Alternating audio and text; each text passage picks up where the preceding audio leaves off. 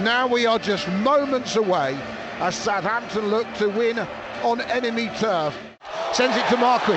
Marquis looks up for the long distance shot, and that might have just skimmed the outside of the post. So he can curl it in with his left foot towards the back post. Headed down, volley from Pittman over the bar. Got a deflection, and they've got another corner flick down. Got to be 1-0. Surely, but McCarthy somehow saved it.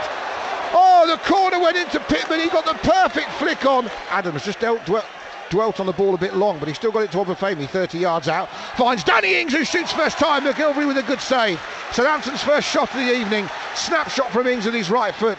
And McGillivray saved, and Ings will have another good deflection. Southampton, totally against the run of play, have the lead. But it is Danny Ings who flies back into his own half. That's a Adams lifts it over the top. That's a great ball. Now Ings gets there before McGilvery's in trouble. The rebound comes out. Brilliant block off the line. And he's found Obafemi with a good through ball. He looks to get Ings in. McGilvery can't get there before Ings, who toes it past him beautifully. Right-footed. That was a great counter-attack in the end. Saints might get it back in the box, and it is 3-0. And would you believe it, it is Cedric, the unlikeliest of goal scorers, who's wrapped it up.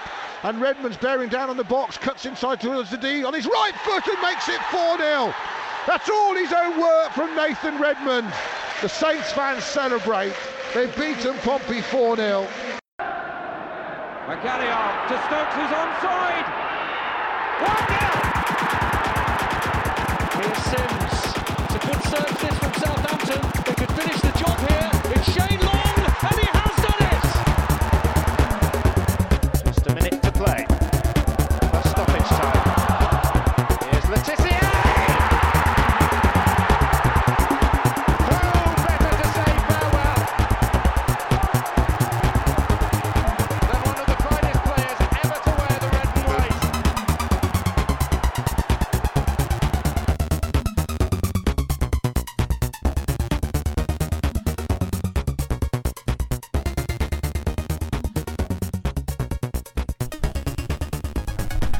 Hello and welcome to episode 72 of the Saints FC podcast. And hello Tom. Hello John, how are you? I'm very well. I'm all the better for the fact that I'm actually sat on your sofa in South London. The boys are back together. Woo! The rain couldn't stop us. Yeah, so for those of you that like watching us do this on YouTube, you'll be able to go onto Freddie's Ugly Inside channel and have a look at that. So you'll be able to see our beautiful faces. Tom's kindly lent me his headphones. And we've got David Bowie sat with us on the sofa as well. David Bowie. Well, I suppose Ziggy Stardust, really. Yeah. And we've got our wine. Not drinking Rioja. I had a slightly terrifying experience in your local shop. South London for you, John. Yeah. So I've managed to find some red wine. It wasn't Rioja, but this Shiraz is doing okay. Just doing the job. And it was quite funny because obviously your wife's pregnant, so I was trying to get a suitable drink for her. And the guy in the shop who was drinking a can of 9% lager said, "Oh, right, yeah, she's pregnant. So what? Like something a bit less heavy then?" I was like, "Yeah." It's like, "Well, I've got this white one." I'm pretty sure you're not meant to be running a shop selling alcohol drunk. I'm sure that's against some law somewhere. Yeah, probably. Anyway, well, should we get into the football then, Tom? There's a lot to cover, so we should. So we've got 3 games to get through. Oh. We had Exhibit A and Exhibit B from the South Coast Derby that we spoke about last time we were on the podcast. Obviously, the first one was the loss to Bournemouth. What to make of it, John? Well, it was a funny game, I thought, and we basically started horrendously, didn't we? Yeah, I think maybe we had to lose a game in that manner to kind of to shake Ralph out of this kind of slumber in terms of playing players out of position, which we saw against Sheffield United, and it was a very strange game. Saints just didn't sit. You were really hoping they were going to come out, weren't you, all guns blazing, and instead they got totally done over by Bournemouth, who just out-thought and out-fought them. Yeah, I mean, Bournemouth have this strange habit of basically, they're a very streaky team, aren't they? And they're obviously in a good streak at the moment, or they certainly were when they came to St Mary's, and they just totally dominated us in that first half, I felt. And offside goal as well was quite nice, but they managed to get 2 legitimate goals. Yeah. And I mean, Saints just looked at like 6s and 7s really. We couldn't. I mean, it was funny because I watched it on Sky Sports, and the commentator said Bournemouth are very good at set pieces. This is where they'll score. This is where they scored their goals, and they scored straight away from the corner with Nathan Ake. And it was a bit strange because it was Romeo, who has been one of our most solid, most dependable players in the last month or so, just loses Ake and gets muscled off the ball. And there was a bit of criticism of Danzo, but by that time Danzo couldn't get anywhere near that header. I mean, I think it's a bit unfair to criticise Danzo because he's a left-sided centre-back, and I think we do need to talk about Ralph's team selection because this is where it all went wrong. So you have Danzo, a left-sided centre-back, playing at right-back. Naturally. Yeah, and you have Cedric, a right-sided right-back. Yeah. Left-back. Right-back, but playing at left-back. Yeah. I mean, that just made no sense to me. I'd have thought, if you're not gonna play Ryan Bertrand in the left back position, which we don't really know why he's not doing that, surely you put Danzo on the left where he's going to be more comfortable, right, in left back, isn't he, than on the right? And then at least Cedric's then playing in the right position. It was weird because Ralph had spoken about having the element of surprise. Well, I think he surprised everyone with that lineup. I think he probably surprised Bournemouth in a good way. I think the idea that, as savvy and intelligent a manager as Eddie Howe is not going to immediately recognise the Saints are weakened, and the experienced Premier League players, which Bournemouth now have. It's not Norwich, it's not Sheffield United. These are experienced pros that have played against Saints the last 3 seasons in a row, are not going to be able to immediately counter. Yeah. Like the idea that they're going to be so starstruck by what Southampton have done, when in reality, all it actually did was weakened our left side and our right. So, effectively, not only did you play 2 players out of position, weakening them substantially, you actually weakened the players in front of them. Yeah, and you had all of that kind of like uncertainty, which was like clear to see in the side. They didn't really know what they were supposed to be doing. Danso didn't look comfortable. Cedric kind of looked okay-ish, but we just looked very weak at the back, and it looked like Bournemouth could have gone on to score lots and lots of goals. I mean, they didn't create loads of chances, but when they got forward, they always looked very dangerous. I mean, the second goal was an excellent goal. It's the sort of goal Saints don't score enough of when it comes to the Spurs game, but it was a sort of chance that too often our players are making just the wrong decision when it comes to that, and the runs just aren't there at the moment for Saints. And to all credit to Bournemouth, and you wonder, that guy's on loan from Liverpool, David Brooks, is it David? Oh, I can't remember his name. Who is his name? Is it Lewis Cook? No, it's not Lewis Cook. No, I don't know. There's Harry the Bournemouth. Wilson. Harry Wilson. Harry Wilson is nothing like David Brooks, is it? Nothing like that. But what they are is they're both young attacking midfield players that have lots of technical ability and lots of skill, that have had really good seasons in the Championship. So I'm half right. But we just weren't able to hurt them in the same way they hurt us. And I think, and this is something we'll probably come to, particularly after talking about the Spurs game, is the efficiency of Southampton. Yeah. And I think this is our real worry, which is we are just not efficient. If you look at like Leicester, we're just not the same in terms of the ruthlessness. And I think we struggled against Bournemouth. Certainly in the first half, it was as bad a first half as you'd seen from Saints in a long time. Yeah. And then I think, we go into that, obviously 2-0 down. And credit to Ralph, he brought on Ryan Bertrand and played an experienced and good left back in the left back position. Hallelujah. Danso was the man to lose out. And we immediately looked better. And we immediately had loads and loads and loads of pressure, created loads and loads of chances. We got the penalty, which James Ward-Prowse did very well putting away. And it felt like we were going to score again. I mean, there was chance after chance after chance after chance. But interesting, I think like stats-wise, we had about 25 or 26 shots on goal. Unbelievable. And then the interesting thing is Manchester City that same weekend beat Watford 8-0, and they had about the same, like 25 or 26 shots on goal. difference though, Tom, is shot quality, and this is where XG is perfect at explaining it. So Southampton's XG against Bournemouth was 2.18, meaning that we should have scored at least 2 goals. Whereas Manchester City had an XG return of over 6 from their 25 shots. So what that's telling you is that Manchester City are creating lots and lots of really good scoring opportunities. Well, we've said this about Man City. They create how often? I saw some of those Watford goals where they pass the ball around and then all of a sudden it's on the 6-yard line, isn't it? And someone's just tapping it in. I mean, like normally Raheem Sterling on the back post, just tapping it in about Aguero. But Saints. And again, we'll come to this. They are trying to do it. We sort of have one trick, which is winning the ball high up the pitch, doing rapid turnover. Yeah. The problem we seem to have is when you come up against, when you're 2-0 down against Bournemouth, and Bournemouth know that all they've got to do is just defend reasonably well. Yeah. We seem to lack the guile to break them down a little bit.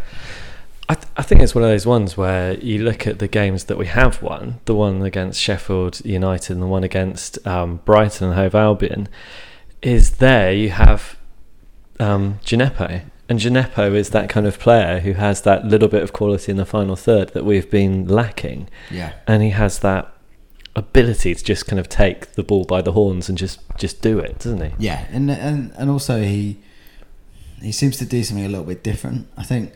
I can't quite work out where it's going wrong for Saints at the moment because I guess the challenge we have is all our attacking options are out there. Don't seem to have anything off the bench that's going to really scare anyone. So if it's not working, it's not working. Yeah. We don't seem to have anything to change it up enough. Yeah.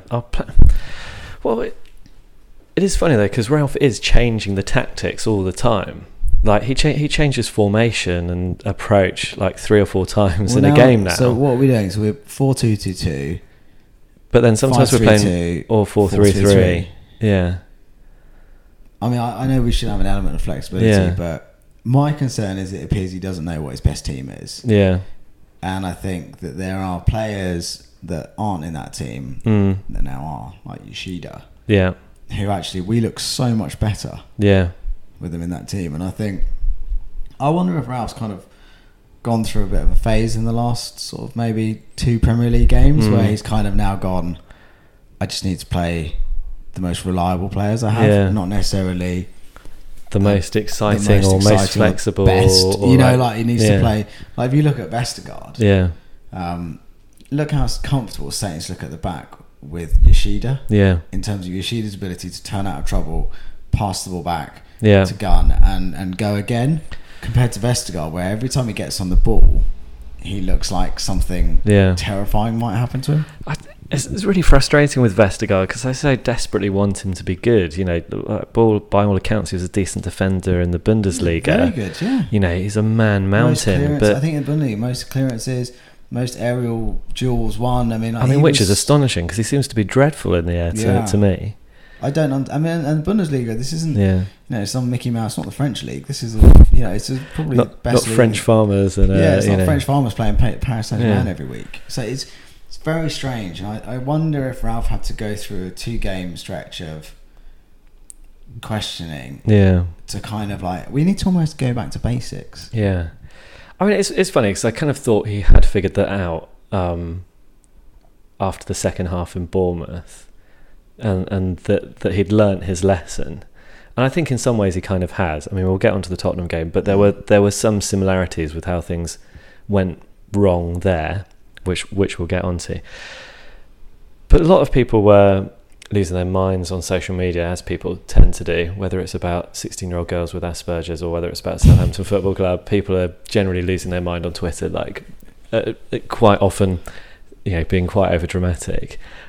My actual feeling after that game was that the second half we absolutely battered them, and I think on another day we would have won that.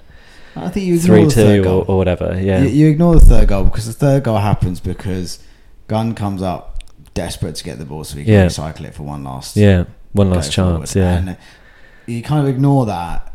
This is classic football history revisionism. Yeah, but we played really well second half. Yeah, I think we are. That game we were kind of. we just needed something to go in. Yeah. Like, Adams needed just something to happen for him. Yeah. Well, I think we're going to be repeating ourselves a little bit when we get to the Tottenham game. So, should we move on to the very, very exciting bit then? So, first South Coast derby in 7 years at Fratton Park, where Southampton had not won since 1984, the year I was born, Tom. Are you that much younger than me? Yeah, mate. Never would have guessed it. I think, the viewers on YouTube will be able to see this. So this was our big opportunity. We were a good Premier League side against a League One side which are not fulfilling the expectations that their supporters, or in fact anyone really, beholds for Pompey, because I think most people had them as a pretty good bet for promotion. Kenny Jackett under pressure. This was the greatest time that we could have had to play Pompey. We could definitely go out there and thrash them. Enjoy ourselves. Interesting lineup from Ralph. What did you make of the starting 11? I thought it was a good lineup, because also I think it was a lineup of grown-ups. Yeah, I think like players like Bertrand, they're very experienced. They're not likely to be overawed by that kind of environment. I thought also physically strong players like Obafemi that can bounce players off them, because there was no doubt about it. Portsmouth came at Saints, and I know we're not allowed to, but they kind of did us, didn't they, for the first 15-20 minutes. I mean, they were all over Saints and they roughed us up. And the funny thing is, and I don't know if any other people, if I've noticed it, loads of other people have noticed it, Saints are sort of tough midfielders, which are Romeu and Højbjerg, kind of need to wise up a little bit, because they're getting flattened a lot, and they're sort of turning around and looking at the referee, and the referee's going, that's just what you do to people all the time, mate. And then people are building attacks for us, and it happened against Spurs a lot of like 50-50 challenges. And they were going down and not getting anything. Not getting anything, and all of a sudden, like we know with Saints that the minute the press is turned against us, we're in trouble. We're in big trouble. Yeah. And I think like Romeu and Højbjerg, and particularly Højbjerg against Pompey, they flattened Højbjerg a number of times, and he was probably the one Saints player you'd have looked at before the game and thought he'll be able to handle this. And he didn't. He was our weakest link. Yeah, I don't think Højbjerg had a particularly good game. I think Romeu was pretty strong in the end. But the first 20 minutes, I've got to say I was worried. Pompey had a couple of really good chances. There was that one that Jan Bednarek scraped off the line as well, wasn't there? That was insane. How that didn't go in is like where people all. I kind of pretty much had my head in my hands at that point. I thought it was all going wrong. And they hit the post off that fantastic snapshot. Yeah. And then did they have a corner as well with a header? They had a corner with a header. No, they had a corner. The guy who looked like a sort of fat, even fatter semi-pro, Charlie Austin, kind of lashed the ball straight at McCarthy. But they were all over us, and I think they exposed Saints very soft underbelly, particularly in the air. Yeah. Because Saints couldn't win anything. No. But then quality happened, didn't it? Yeah. I think it just kind of like, I think if you imagine you're Portsmouth, like you go out there, you're told, you go out there, you hit them really hard, and you just hope, don't you? And then if that doesn't happen, and you kind of run out of steam a little bit, because they won't be as fit as the Southampton players. They didn't look as fit as the players. Then you kind of run out of steam, and that's where Saints turn the screw. Yeah. I mean, what was I'm very appreciative of it. There was a Portsmouth fan that was filming the game on his phone, and he's loaded up all of the goals onto YouTube. I don't know why you do that if you're a Portsmouth fan, but they're great. And you can watch them, and you can listen to the Pompey supporters in the crowd. And I think one of the comments was like, oh, well, that's the difference, isn't it? It's the quality. And that really was the difference, because that Danny Ings goal was all about him being a quality striker. He had the one chance which came back, and then he was able to turn, pick his spot, bang it in the goal, and it was just great. And seeing him sliding out on his knees towards the Saints fans, it was a wonderful moment, wasn't it? Yeah, and it was good from James Ward-Prowse winning. I think James Ward-Prowse wins sort of a 50-50, maybe a 60-40 in his favour on the edge of the box, and sort of recycles it to Danny Ings, who takes out 3 players with a turn. And I think on the BBC commentary, they say, it's taken a deflection and gone in, but it doesn't. It's just a really beautiful. He passes it into the back of the Pompey net, and it was a great celebration. Yeah, it is interesting as well. I think kind of like going back to the lineup and the kind of players that he's chosen here. So like Danny Ings, cool head, loves Saints. He's got a brick in St Mary's Stadium that's like Daniel AJ or whatever it was. So he's the right person to have leading the line, and fantastic that he got his 2 goals. A little bit disappointed he didn't stay on and get the hat-trick. And then another player who I think was doing well, and the reason I want to bring it up at this point is I think after that goal, Yoshida got an elbow, didn't he, in the chest? Yeah, it was a naughty. It was, it was a really clever elbow. Yeah. Because was it from Marquis or whatever his name? Marquis, the forward, and there's no VAR. Yeah. So it was really clever because the linesman had his line of sight blocked by Yoshida. It was a real naughty thing to do. But Yoshida, again, he shows all this experience. Doesn't get riled by the opposition. Doesn't get riled by the crowd. He does give a little bit back to Marquis, though, doesn't he? He flattens Marquis in a bit. But it's just a real pro. Yeah. A real level head. And I think we've lacked that. Yeah. I think him and Bertrand in particular just kind of calmed everything down. Yeah. The other one as well, the other player who I saw getting a bit of crap from the Pompey players was Obafemi as well. Did he get Did you see? So he got him and Cedric got tons of grief. Yeah, I think he got bundled out of the pitch at one point and early in the first half, and then you saw him turning towards the fans, and they were all just giving him loads of crap, which I think he then celebrated one of the Danny Ings goals by cupping his ears towards them. Yeah. So I mean, I think you could see with him it was affecting him, the crowd and everything, but he dealt with it in the right way, and his pass for Danny Ings' second goal, that was an absolute thing of beauty. Who knew he had that in his locker? Oh, I mean, that was just wonderful. That was De Bruyne-esque, wasn't it? And the challenge, again, I don't want to keep focusing on the negative because it's undoubtedly a positive, but that's the sort of pass that we needed against. We'll come to Spurs, but this exact sort of pass we needed against Spurs and really against Bournemouth. We just don't seem that cutting level to be able to slice people open like that. I think one of the advantages, one of the differences in the Portsmouth game and the ones against Spurs and Bournemouth is that Portsmouth are then once we've scored, they have to chase the game. Yep. Also their fans won't allow them to sit back and soak up pressure and stuff like that. They needed to get the first goal and then do that, and because they haven't, that gave Saints the space. And that beautiful through ball from Obafemi, and then the finish from Danny Ings just to lift it over the keeper, stunning. And then he slid down in front of the Fratton end, and there's this great photo. Gets up pretty quickly.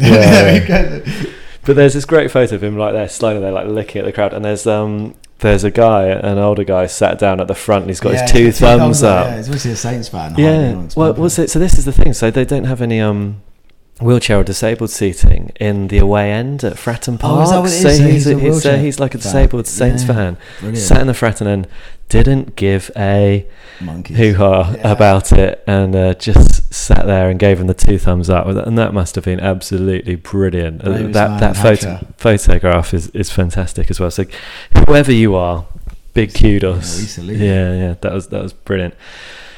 So the funny thing is after this, it was pretty plain sailing for Saints, wasn't it? Second half was quite easy.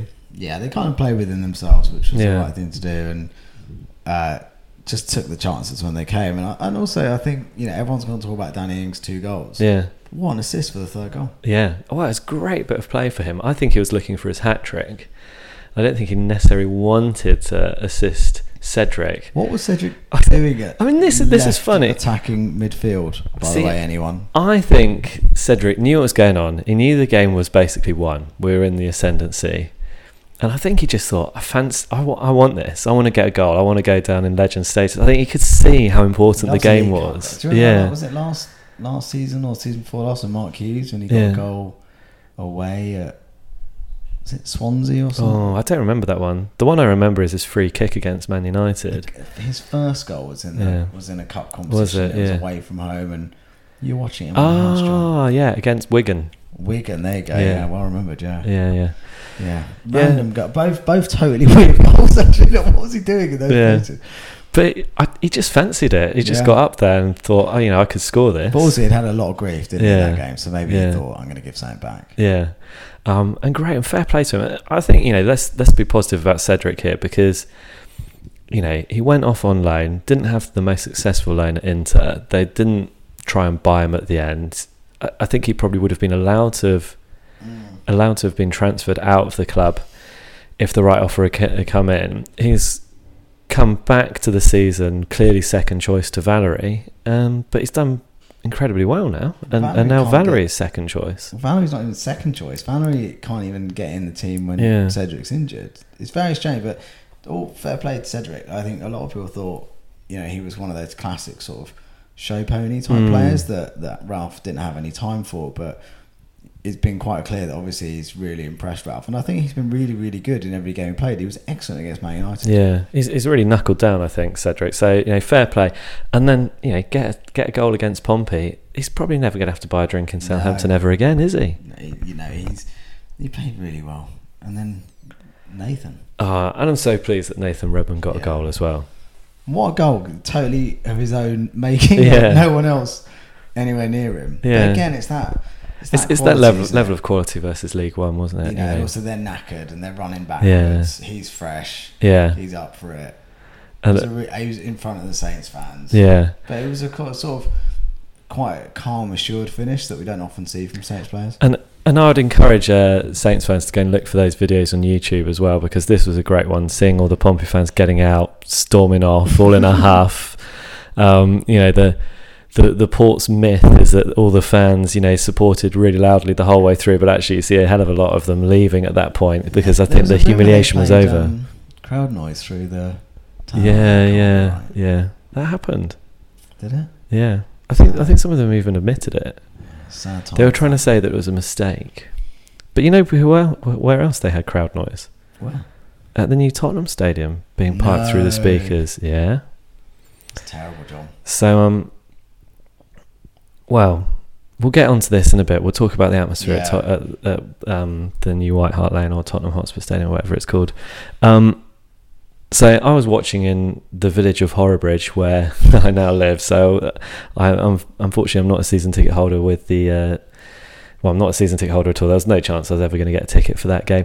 Neither were you, Tom, but you managed to meet up with a few Saints in London, didn't you? A few is an understatement. There was probably about 100 Saints fans in the Sports Bar and Grill in Farringdon.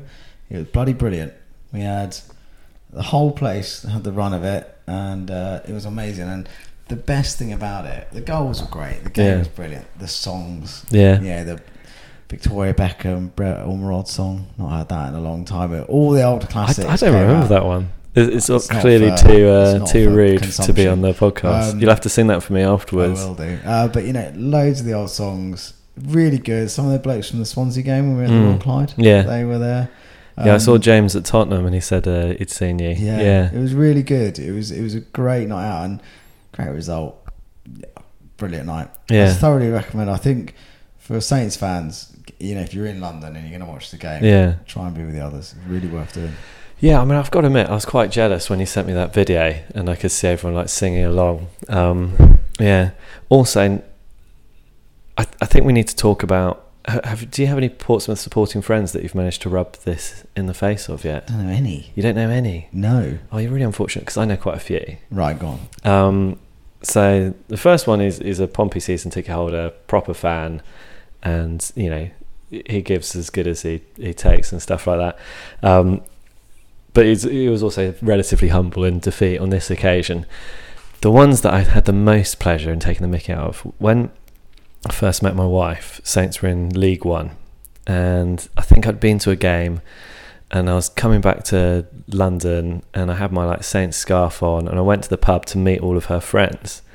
Now, lots of her friends are from Chichester, kind of around there, near Bognor kind of way. Yeah, and they were all Pompey fans, and Portsmouth at the time were in the Premier League, and I've obviously rock up in this Saints scarf, and they're all, oh yeah, who are you playing today? Oh yeah, Colchester United or whatever game it was that I'd been to see, and they just absolutely ripped the mickey out of me. And then over the years, Saints have gone up the divisions and Portsmouth have gone down the divisions, and they all live in North London now, and they're some of them are now Arsenal season ticket holders, and they follow Arsenal, and they talk about Arsenal, and they support Arsenal. It's two bad choices. Like yeah, and it was just so good to get in that WhatsApp group and just be like, 4-0, this is amazing.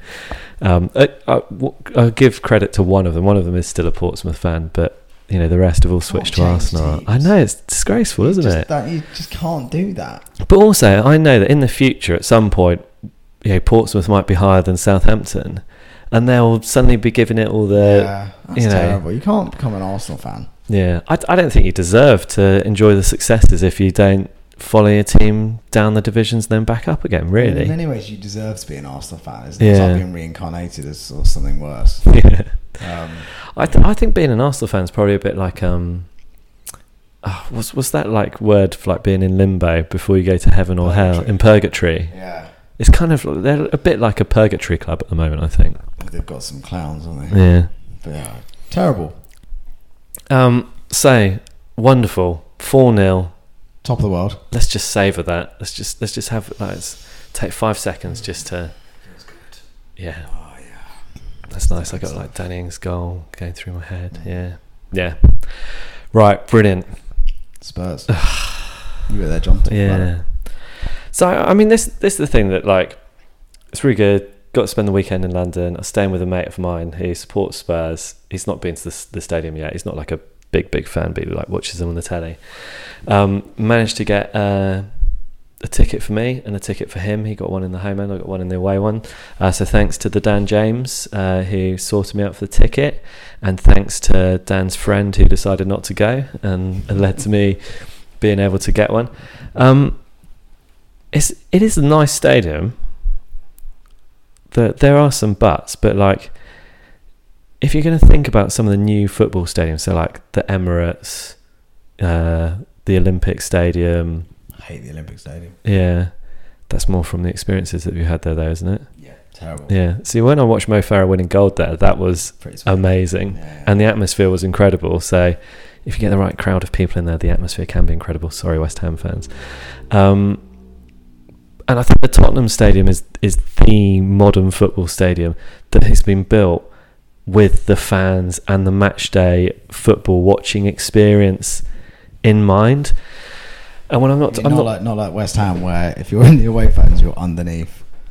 You feel like you're basically underneath the pitch. Yeah, not like that. You mean? Yeah, not like that, and also not in the kind of like really annoying American way where you just have like massive, wide, comfortable seats and hot dogs and stuff like that.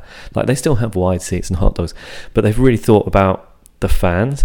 So they've got that one like sweeping stand at the opposite end from the away end, which is, I guess it's supposed to be like a cop end, isn't it? With no break or tiers, which is supposed to help with the atmosphere. Although I wasn't that impressed with the atmosphere at Spurs, to be honest. And but I think the best thing in the away ends is they've got rails in between every row. It's old school.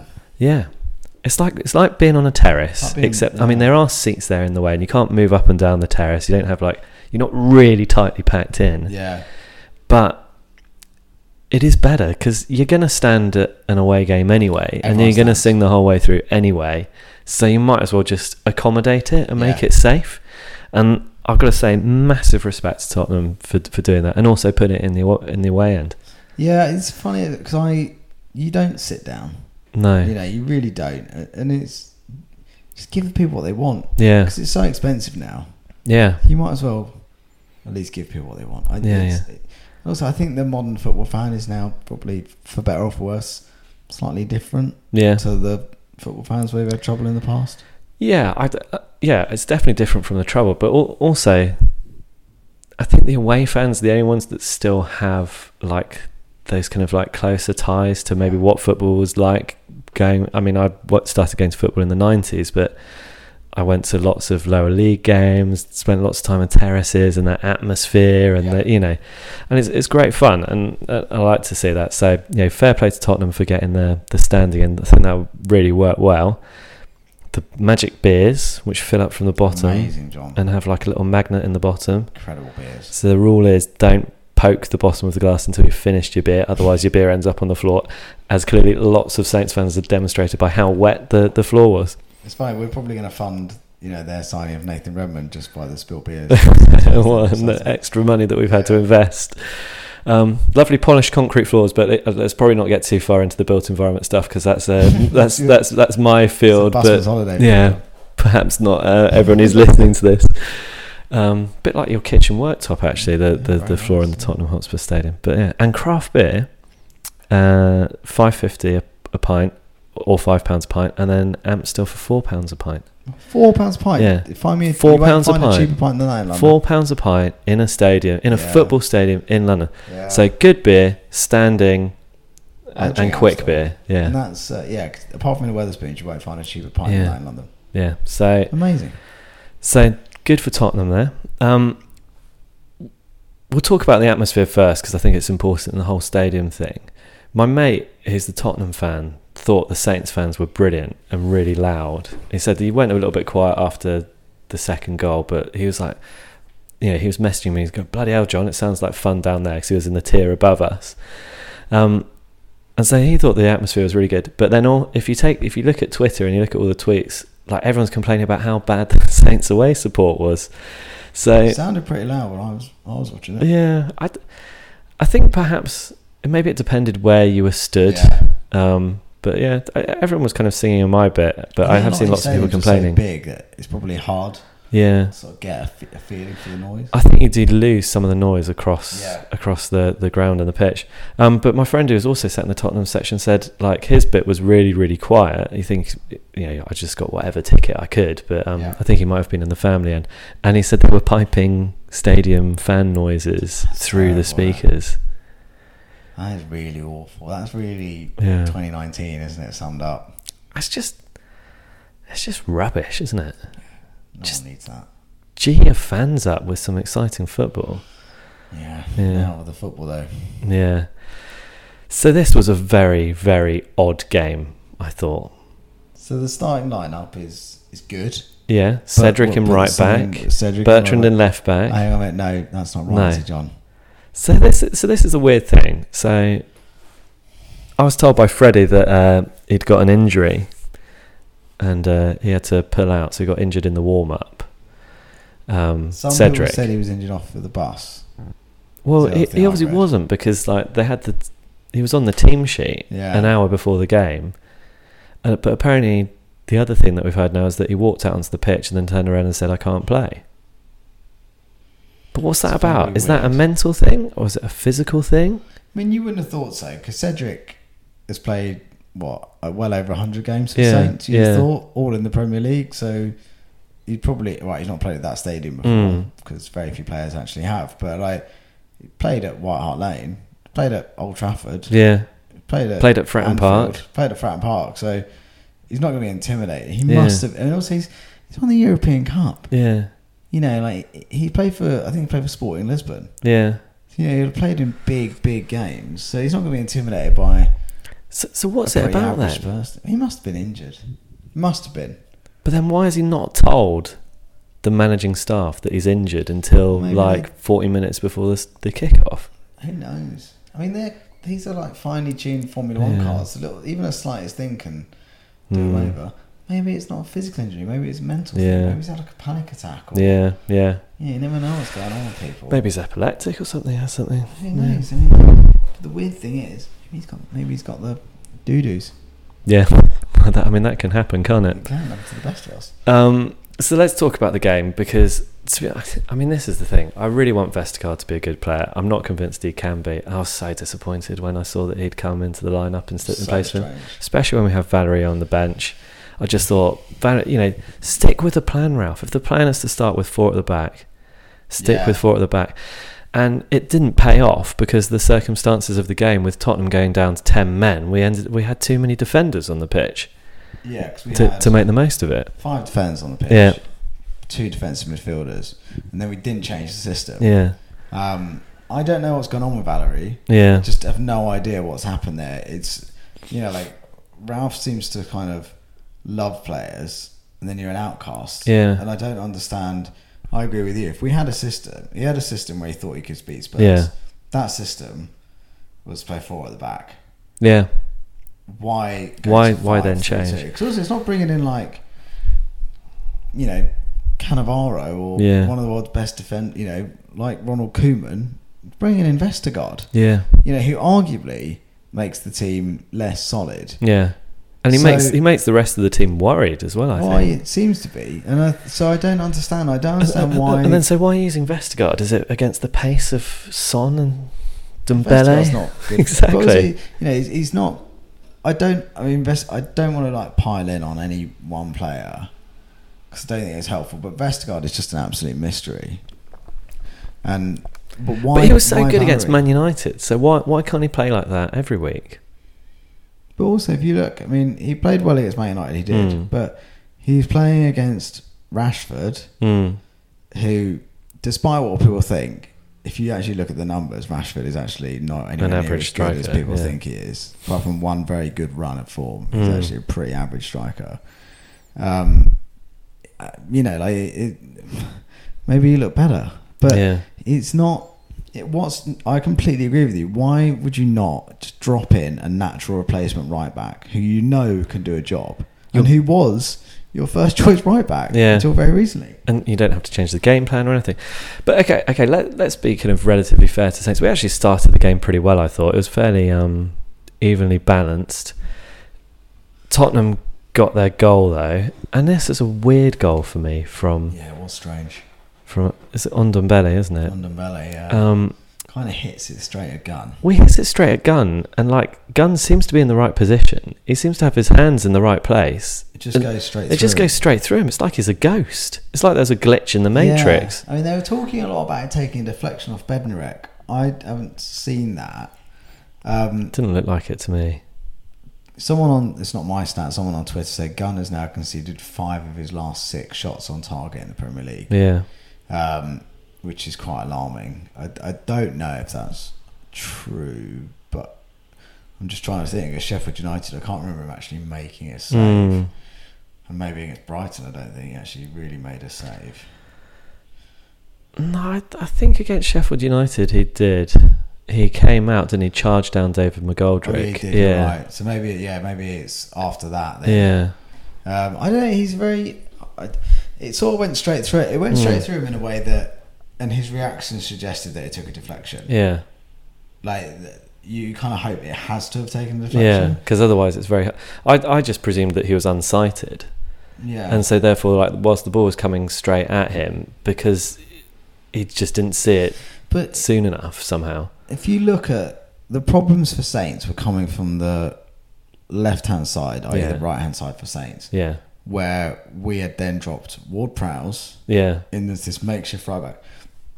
He's not a right back. No. And he's definitely not a right back when Valerie is a right back.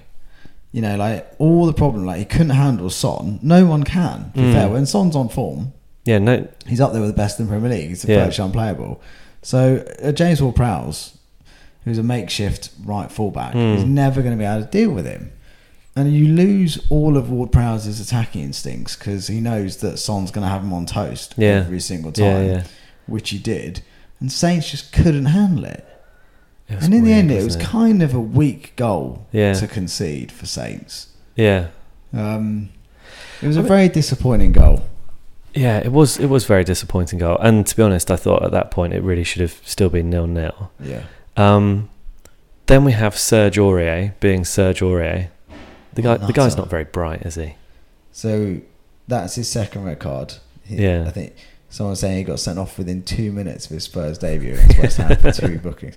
But also, what's he doing? The first one. Also, goes to show again how stupid football fans are, right? Because I don't know how clear it was in the stadium for you, but the booing that Bertrand got was unbelievable. Really? Why was he being booed? Just because he used to play for Chelsea? No, because it was him that was fouled the second time by Aurier. Yeah.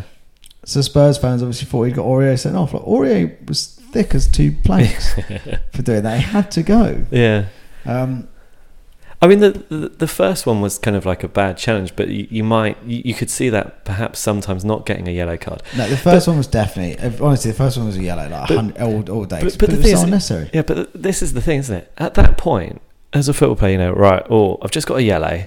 I'm just going to be a bit quiet and a bit sensible for the next 5 minutes. 2 wingers who are going to run out Get all the time. out of the referee's head, yeah. And he just like immediately does that. And Bertrand gets the better of him. And, Bertrand goes down relatively easily, but he has to because Aurier clips in all day. There was no way it wasn't free kick, and there was no way it wasn't a yellow card. It was a classic tactical foul, of which Saints do loads. Yeah, but if you do it in the final third of the pitch, you are going to get booked. Yeah, and if you've already been booked, you don't do it. So like Aurier was going nuts. Like it was clear as day. Yeah, but in many ways, he took the long route off as well. He took the long route, but I wonder if that's then off caused more problems for Saints than. Well, I mean, then it kind of solved. Potentially, I think the main problem was the second goal. But let's talk about the Danny Ings goal. The second time he's now got a goal against a seemingly top goalkeeper by charging down. I mean, Hugo Lloris was amazing here, wasn't he? Because he tried to do a drag back. He doesn't even touch the ball, does he? Or a Cruyff turn. Yeah. And then he kind of thinks about kicking it, but he doesn't do it either. And right in front of the Spurs fans, Danny Ings just has the easiest goal. But I think it shows a couple of things. One is that, like, obviously, even top world-class players have brain farts. But also, it goes to show for Danny Ings the value in doing this. Yeah. I mean, that's 2 goals he's got for nothing. There's 2 goals he's got for nothing. If you look at Shane Long's goal against Watford last year, it does the same thing, but against the centre-back. Like this for Saints is our most effective attacking route. It's not crossing, it's not set pieces, it is like tackling people at the back. Like that's how we're scoring goals. And also, so this is perfect. At 1-1, you now think, great, they're at home, they have to attack.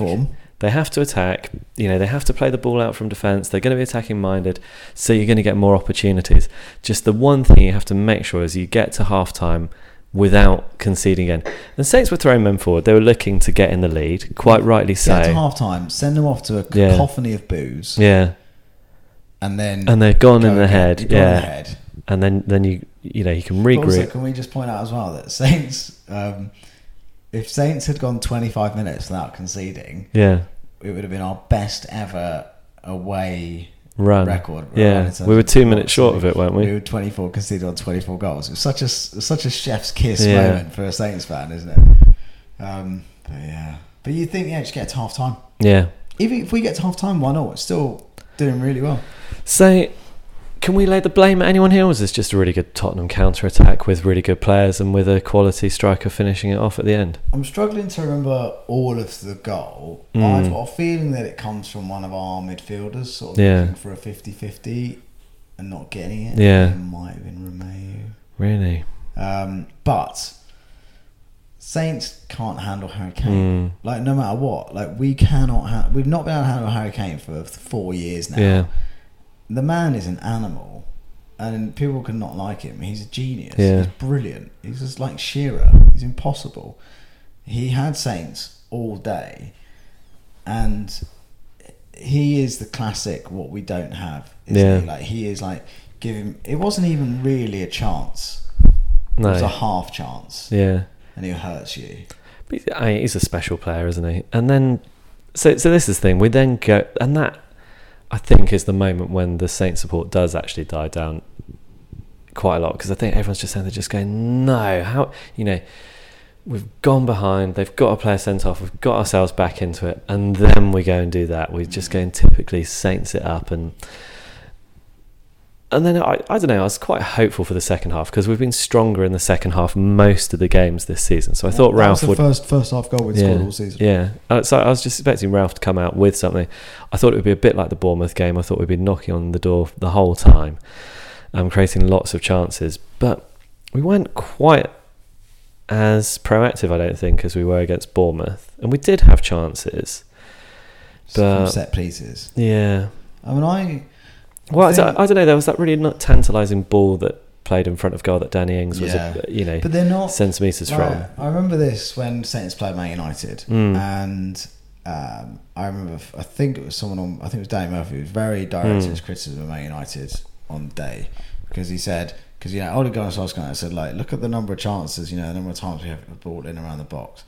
And what he said is absolutely right. He said, it doesn't matter. Like, if you're not hurting people, with your chances, that doesn't matter. And Saints are a classic, like, not hurt people. You know, like, we're getting the ball in and around the box loads. You really think that second half we had 2 chances where we actually forced a keeper to make a save. One's from a corner and one's from a free kick. Yeah. And whilst we did lots of huffing and lots of puffing and lots of intricate things around the box, you know, Spurs were very quick to drop. They've got 2 world-class centre-backs. Yeah. Their loss of Aurier didn't hurt them at all. If anything, it actually made them stronger, seemingly, because they dropped Sissoko there, who didn't give an inch and didn't try to do anything apart from defend like an absolute Trojan. Right back, yeah. So, you know, all of a sudden, for Saints didn't have the opportunity to counter down the left because Aurier was just not going anywhere. Yeah. And Sissoko. Yeah. And I think that part of the challenge for Saints is, like, you know, we are at our best, as I've said, like, when we win the ball, we don't seem to have an answer to come through us. Come on then, play the ball through us. We don't seem to be able to score. We're not good at chasing back, you know, when we've conceded, you know, basically. We're not good at kind of trying to find the equaliser and then the win, because once a team gets ahead of us, they can then get really compact, and we don't have an answer to it. And I was thinking about the last time I went to Tottenham for a game was when we beat them 2-1 with Stephen Davis. That was 3 years ago, that game. Yeah. And Stephen Davis is one of those players that kind of, like, that number 8 can sometimes unpick the lock that you need. And this is what Saints need, is they need someone who's a lock picker. And I don't think we have that in the squad, do we? Boufal's meant to be that player. Yeah. And I think Saints, you know, like, it must be hard for Ralph, because what do you do if Saints aren't getting on the end of things? He can't make them. But at the same time, you know, you could argue that he could have been more bold in terms of when they went down to 10 men. Yeah. You know, maybe not at that very moment, but certainly in the second half when we were chasing the game, did we really need to leave Romeo and Højbjerg on the pitch? No, I think you could have lost Højbjerg. Did we really need to stay at 3 centre backs? No. You know, when you have, you know, we needed players that could unpick that team. We needed players that could unsettle them. You had Shane Long, who could have definitely done the unsettling, and Armstrong, who is probably the only player apart from Boufal that we've got that can really do something very intricate and special. Well, I actually think we're missing Djenepo. Like, amazingly, the guy's had 3 games for us, and already we look like a much weaker team when he's not in the side. Yeah. It was a very passive performance from Saints. And the substitutions were too late, weren't they? Yeah, they were. I mean, like, we bring on Obafemi, who had one touch, I think. Armstrong came on too late. The game. You know, I think it was 12 minutes from the end that he put on Armstrong, and I think by then we'd had loads of good chances. We'd puffed, and nothing was going in. You could sense that we weren't going to get anything from the game at that point. I think we'd already accepted that we weren't going to get anything at that point. Yeah, and the problem we have is that, you know, we'll talk about the games probably coming up, but like, we are in a run now. You know, if we'd have got something out of the Bournemouth game, the Spurs game wouldn't have mattered. Yeah, but we didn't, and we didn't get anything out of Tottenham. So we have to go and get something against Chelsea. We now have to go and get something against Chelsea, where, you know, Chelsea, they're a bit of an unknown quantity, aren't they? One last thing. Met a cabbie at the stadium who was a Saints fan, but he's a London cabbie, London Saints. And he said he was driving his cab around, and then suddenly this chap popped onto the local radio station and talked about Saints for half an hour. And that was you. What was that? Was that the other night when I was on Love Sport? Yeah. I did that. Yeah, I did that the other night. That was Freddie. Thanks, Freddie, for the ugly inside. He pointed in my direction. Yeah. Oh, getting famous. You're getting famous. You know, and what with people figuring out how to locate each other by telling them their proximity to you, you know. So anyway, well, let's get on to our emails. We've had a couple of emails this week. We've had one from Jason Dickey, one from Johnny. I'm going to do the one from Johnny first because we hear from Jason Dickey a little bit more regularly. So Johnny says, "Hi, I have a Saints season ticket for many seasons. Really enjoy listening to you guys. Thank you, Johnny. I wanted to write to you about Che Adams being dropped for the Spurs match on the basis that he has yet to score for Saints. On the 25th of September 1995, a gifted Dutch player by the name of Dennis Bergkamp was under pressure, having not scored in his first 7 games in all competitions for Arsenal, and promptly hit the back of the net against Saints. Same player is now immortalised with his own statue outside the Emirates Stadium. It's never easy knowing when to drop a striker, but surely match fitness is vital, as is confidence, so demoting from the matchday squad is really a questionable action from Ralph. What do you think? Because Che Adams wasn't even an option. No. I think had Ralph brought Che Adams, he would have been on the pitch pretty quickly in that game. Yeah. When I was at that game where Bergkamp scored the 2 goals against Saints, and I remember that. He scored the first goal was a volley. Yeah.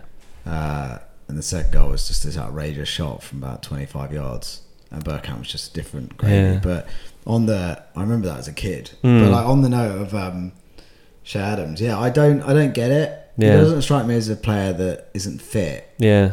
Well, I think Ralph said he just wanted to give him a rest. Yeah, but it's weird because we're playing against Alderweireld and Vertonghen, who are 2 of the older, more creaking centre backs in Premier League terms. Yeah. And you would think that kind of, young hungry forward would kind of thrive against those kind of older centre backs. I don't get it. Yeah. It's one of a. What I don't get is one of them on the bench. Like it's one of another kind of. I don't see how this improves things for Che Adams at all, to be frank. But also, like, what are you going to do? Like, is he now going to bring him in against Chelsea? Yeah. Like, if so, like, well, what was the kind of point of leaving him out against Spurs? Is it because he was knackered? Maybe. But what I would say is the club has access to a huge amount of biological, whatever it is, data and all on that stuff, players, and maybe he knew that he was tired. Maybe they can tell. Maybe that they've got various ways, and the physios and the doctors said, the guy's run it. To be fair, the guy's run himself into the ground in 7 consecutive games. He's run non-stop, so maybe there was something in it. But it does seem weird, and but maybe at the same time, we talk about confidence in terms of scoring goals. Che Adams will definitely be our leading assist person. Yeah. He got the penalty against Bournemouth. Yeah. Got the ball for Djenepo to score. Yeah. He, maybe he's totally comfortable in his role in the team. Yeah. And Ralph has said to him, "You're still my main man, but I'm giving you a rest." To have a rest. Yeah. Very strange. Let's hope he becomes as good as Dennis Bergkamp. That would be all right, wouldn't it? I'd take that. Yeah. So let's hear from Jason. Hey, John and Tom. Man, it's hard to ride the wave of the Portsmouth win after that tussle today, isn't it? I'm trying to savour the idea of beating them in their own place. It's interesting, though, isn't it? I've been wondering about this. Do we have the ability to create goals from build-up play? I know we got some on Tuesday, but that hardly counts, does it? I mean, Pompey suck. Tottenham, it took Ings catching Lloris out. All of our best chances are set pieces, free kicks, or catching the opponent. I know that some of that is the point of the press, but what's the game plan if the press doesn't create goals? A Djenepo or Boufal worldie? The impressive goals are always going to stand up, but it doesn't seem like we need a Pierre-Emile Højbjerg rocket or a Redmond dragging the ball across the middle to score. This isn't an indictment of Ralph. We haven't had great build-up play for who knows how long. Is the problem talent, the game plan, the team sheet? What do you think? And am I off on this? I don't think he's off on it at all. I mean, we touched on this earlier, didn't we? I mean, we struggle. Yeah. If you get 8 men behind that ball, what I am amazed about is more that teams are continuing trying to play out from the back against Saints, because I just ditch that. If I was playing Saints, because I'd be like, that's the only way they can hurt us is by getting the ball off us. Yeah. If we just play the game as maybe like teams used to play 4 years ago, like Burnley, you just lump it, you'll be fine. So especially if we've got Vestergaard on, Wimbledon tactics is but I totally agree, and I think we seem to run out of ideas, and we end up doing weird like sort of pot shots and weird sort of cross shots and all sorts of things. And the other thing about saying, we've not talked about it, but like our set pieces are awful. I don't know, you say that, but like we created a pretty good chance with a couple of the set pieces. The free kick, James Ward-Prowse's free kick was great. The Yoshida header from the corner. Good, but what I mean is, like, if you look at the number of yeah crosses we get, look at our throw-ins. Yeah. Like Carl Anker touched on yeah how bad we are at throw-ins. Yeah. How often we either get throw-ins all the time, but we just don't know what to do with it. But we either find an opposition player or we give the ball to one of our players who loses it straight away. Yeah. We don't seem to be comfortable. Also, what I don't understand is that Danso is clearly Rory Delap in disguise with his throw-ins. So why have we not utilised this? Well, if you think about it, like we do look. I think we look better 4-3-3. Yeah. Danso would have to come in instead of one of Yoshida, Or Bednarek, or Bertrand, or Vestergaard. or Vestergaard. Vestergaard shouldn't be in any of that team. But like, I don't know. But I totally agree. Like in terms of anyway, can we try and answer Jason's question here? What is the problem? Is it the talent, the plan, the team sheet? What is it? But no, like how do you work this out? Because you know Redmond can do clever things. Yeah. You know Buffal can do clever things.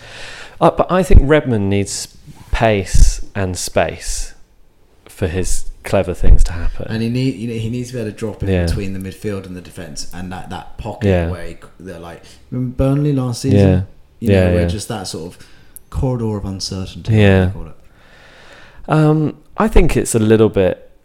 I mean, there's obviously something to do with the game plan, but I still like what Ralph is doing, and I still think we're going to be much better side this season. I think we're actually going to start picking up more points later on in the season. I think it's probably the personnel. I think Ralph's plan A is quite clear, and I think we now need to have like a more like attacking plan A, because defence he's got about 8 plans. So I'm talking about the attacking play here. Our attacking plan A is working. It is effective, but it only works when a team is trying to beat you and play out from the back. And we need another plan B for attacking. But John, every week you're talking about us scoring fewer goals than our XG. Yeah. So that is a talent thing, isn't it? 7 goals in 7 Premier League games. We scored 2 against a very poor 10-man Brighton. We are not taking teams to task. You look at like Leicester, how efficient Leicester are in front of goal. Yeah. We are the antithesis of that. And so we are actually the most profligate team in the Premier League, with the exception of Watford. I'm not surprised at all. Southampton, in terms of we don't finish the chances we should be scoring from. Any Saints fan will tell you that. Yeah. It's nuts. I mean, you can argue like Yoshida, who I love, and by the way, I think we are so much better for him being in that team. Yeah. Like even still, 2 headers, Liverpool, Tottenham should score both. You can talk about great goalkeeper saves all you like. It's a header where he's above his centre back, he's 6 yards out in the middle of the goal. That's not a save. That's a miss. I think you got to give credit to Lloris though for saving Yoshida's header. He shouldn't be anywhere near it. Yeah. Like in the circumstances. Yeah. But the ball shouldn't be anywhere near the keeper for him to be able to make a save. Yeah. We've had a lot of Ralph negativity. Yeah, not online. We've had quite a lot in this episode already. But I don't think what we, and I don't want to speak for you, but where I am is I think Ralph is on a journey. Yeah. He's 30 games into his Premier League management career now, so he's not a spring chicken. But I think Ralph is on a journey. I think he's learning some things. I think he's learning that he can't play players out of position. Yeah. And I think he's learning that he needs to play consistent performers who don't lose their head, i.e. Yoshida. Yeah. Bertrand. And I think like you'll see the next game against Chelsea, I think you'll see a classic Saints 4-3-3. It is interesting as well, looking at some of the players that are starting to come good this season who have not been that great recently. I think Romeo this season is looking like the Romeo that won Player of the Season for Saints a few years ago. A couple of years ago, yeah. Yoshida looks much more assured in defence, I think, than he has for a fair while. And I wonder, is this something to do with the fact that this is the first time we've been playing a bit like Pochettino, and the couple of players that are still around from the Poch era are more comfortable in this style? What I find mad is that they can't, like, those two players are better. I think you could argue Højbjerg and Ward-Prowse have taken a step back. I think Ward-Prowse overall has got better. I think this season he's gone a little bit backward from where he was at the end of last season. But it's just strange. I don't quite get it why they're not kind of gelling. Do you think we just need to get a bit more settled and a bit more comfortable in our own skin? They need to tonk someone 3-0, don't they? Yeah. They need to get like Che Adams needs to get a goal. They need to get a penalty, and then we need to score a third goal, and it'll be happy days. I think we have a massive hoodoo over us at home. I think there's some. I think psychologically, home games are a nightmare for us. Yeah. Is it going to end this Sunday? Chelsea at home?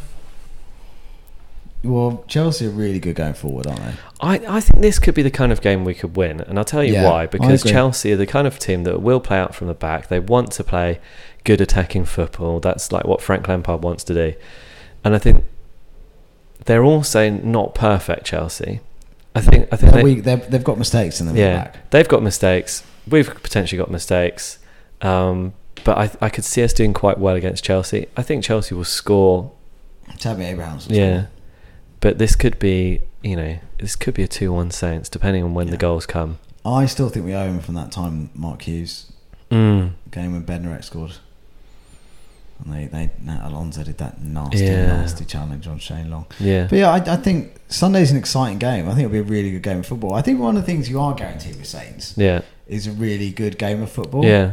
It's going to be exciting and interesting. Yeah. I think that's, no one can say that we're not an interesting, exciting, fun team to watch. I think that we're agonising to watch if you're a Saints fan, but I think for a neutral, I think we're brilliant to watch. I think that's probably it, isn't it now, Tom? Do you want to talk about your terrible supporting record, John? Do you want to tell everyone how bad it is? I was going to bring that up. I don't think I've seen Saints win in person for nearly 2 years now, Tom. I've probably been to maybe 15 to 20 games. Yeah. That's insane. Yeah, I think the last time I saw us win was Fulham in the Cup, and that was like a year and a half ago. We just never win when we go. Both going to Wolves. Actually, that was probably the last time, wasn't it? Fulham in the Cup under Pellegrino.